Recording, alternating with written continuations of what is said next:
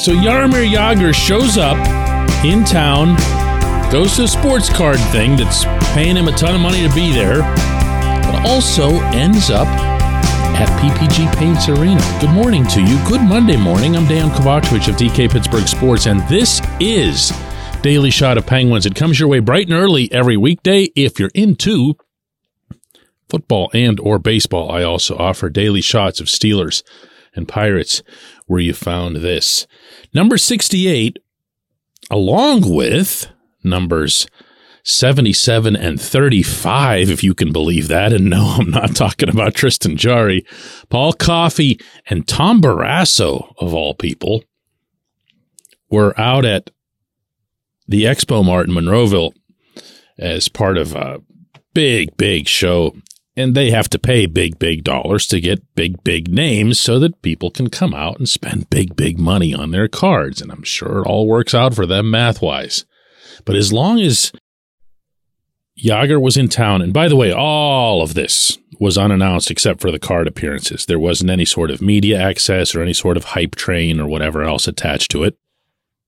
Jagr and Kevin Acklin, who've been communicating for months regarding his future with the franchise. I'm not sure what the great way is to word that.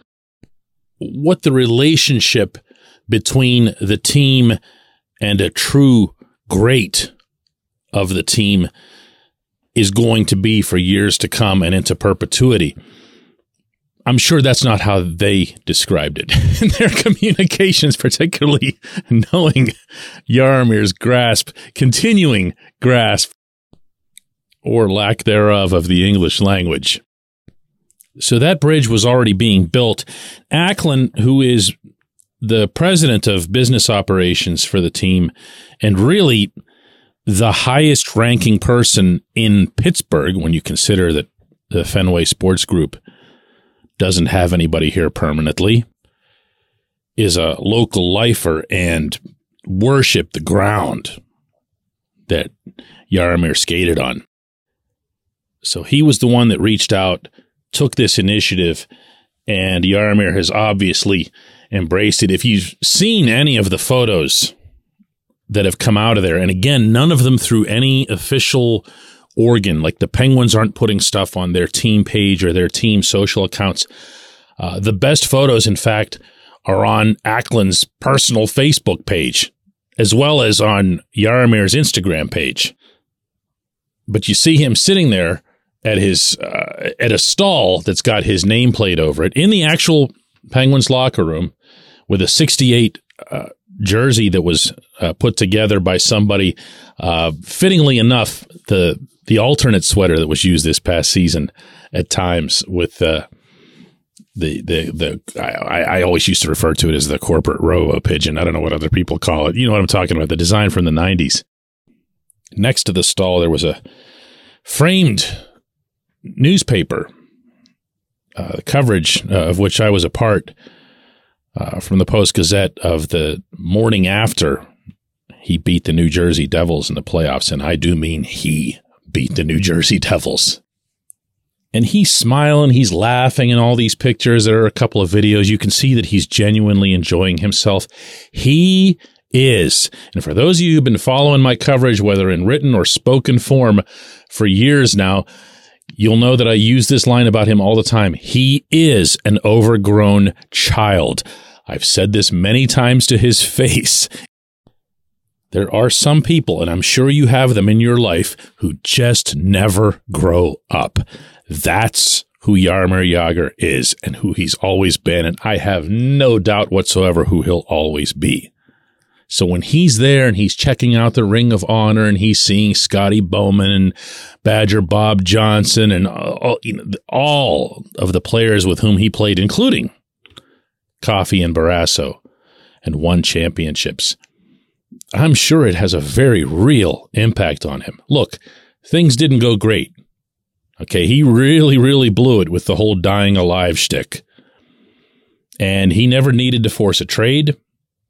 He never needed to let down a lot of the people that he let down, including, I should add, Craig Patrick, who also was at this card show.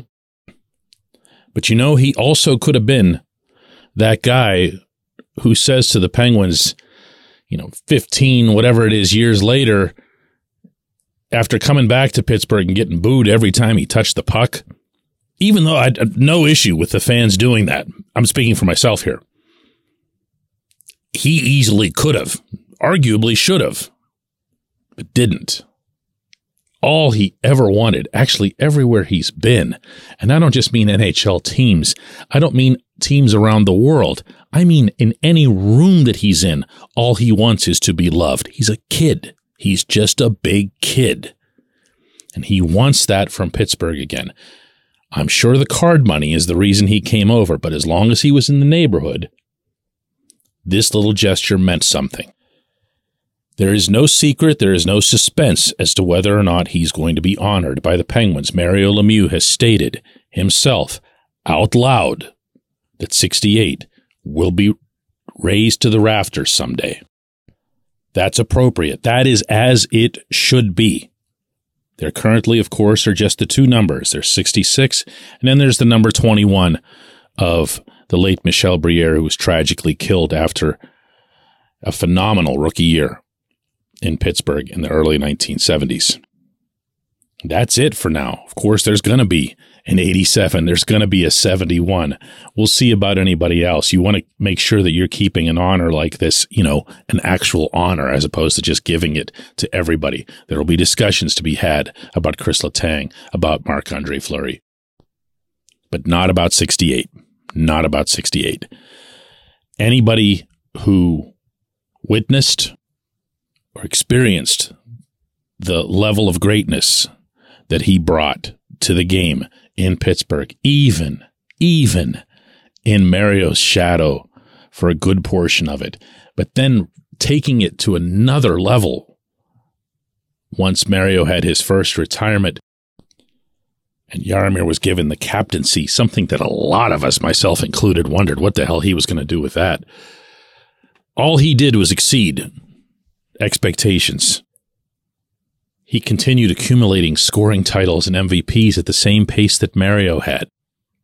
And of course, even after leaving Pittsburgh, he continued to pile up points at a pace that would eventually put him into an orbit with the game's greatest players who ever lived.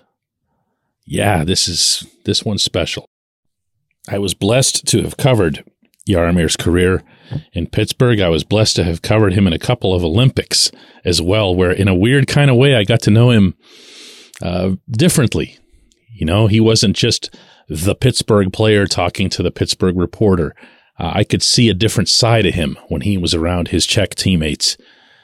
And really, more than anything, I grew to appreciate him for who he is instead of worrying about all his many faults, and they are real, as a lot of people who covered him did. It was a fun, professional relationship, one that I'll always value. And you know what? I fully expect before long to be covering that 68 going up to the roof. When we come back, J1Q.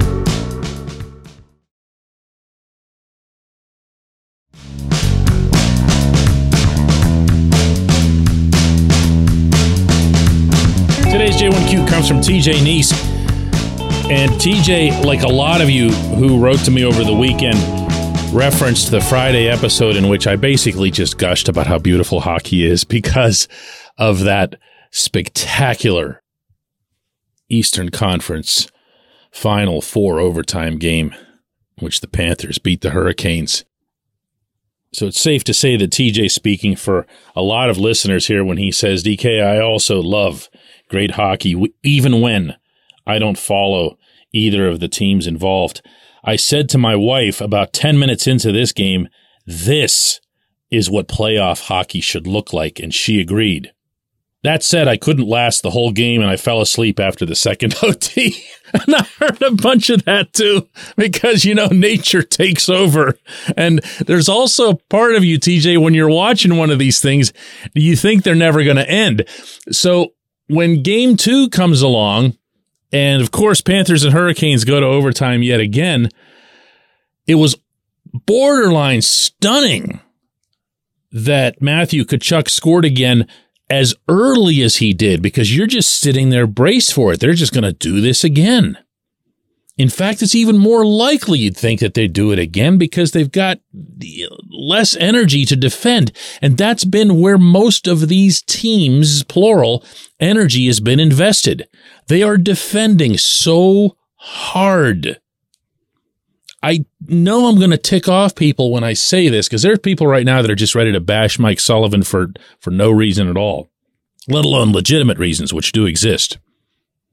But this is what his brand of hockey looks like when it's being executed.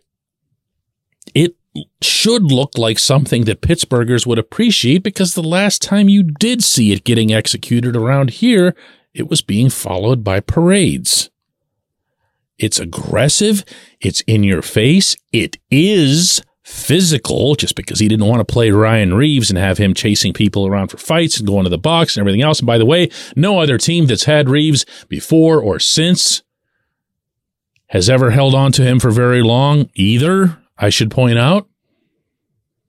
But Sullivan has valued very much so physical hockey. He wants to see 2, 3, even 4 sticks in a pile fighting for the puck. Who does that remind you of in these playoffs? That's the Panthers. That's what they do. They have bigger dudes who can skate, who get in there, who knock people around and get the puck. And they're not running around chasing hits either. They're doing it with a purpose. Now, if you want me to levy a legitimate criticism of Sullivan, it's that he has someone like that currently on his roster and does not utilize him properly, and that's Drew O'Connor. I'd say that whether or not O'Connor was over in Finland right now scoring a bunch of goals, which really probably ought to be the subject of an episode at some point this week. O'Connor's got hands. O'Connor can do stuff, scoring-wise, skill-wise. But more than anything else, he's a human forecheck. I've actually shared that exact terminology with him. He goes in, whether it's a corner or just straight onto the end boards, like a wrecking crew. He demolishes some things, and then he comes out of there with a puck because, again, he's not looking just to make some kind of splash with a big hit. He's looking for the puck. He's looking for possession. And more often than not, he gets it. And that kid's getting 8 minutes of ice time a night, and that is not okay. And that is on Sullivan. So I'm not, whenever I talk about most things, you'll hear some version of a gray in there because the world isn't all that black and white. And neither is this head coach. He's got some significant shortcomings, but he's also got some great strengths, and you have seen those on display, and you're seeing an example of it right now with what Paul Maurice and his Florida Panthers are getting done. I appreciate the question. I appreciate everyone who wrote about their feeling of watching these playoffs right now. By the way, all 4 of these games, even though they've each of the 2 series is 2-0 right now, have been really good games. And I have a feeling that if, in fact, you do see the 2 teams that I predicted would make it to the Stanley Cup final, the Panthers and the Golden Knights make it, oh my goodness. Let's do it again tomorrow.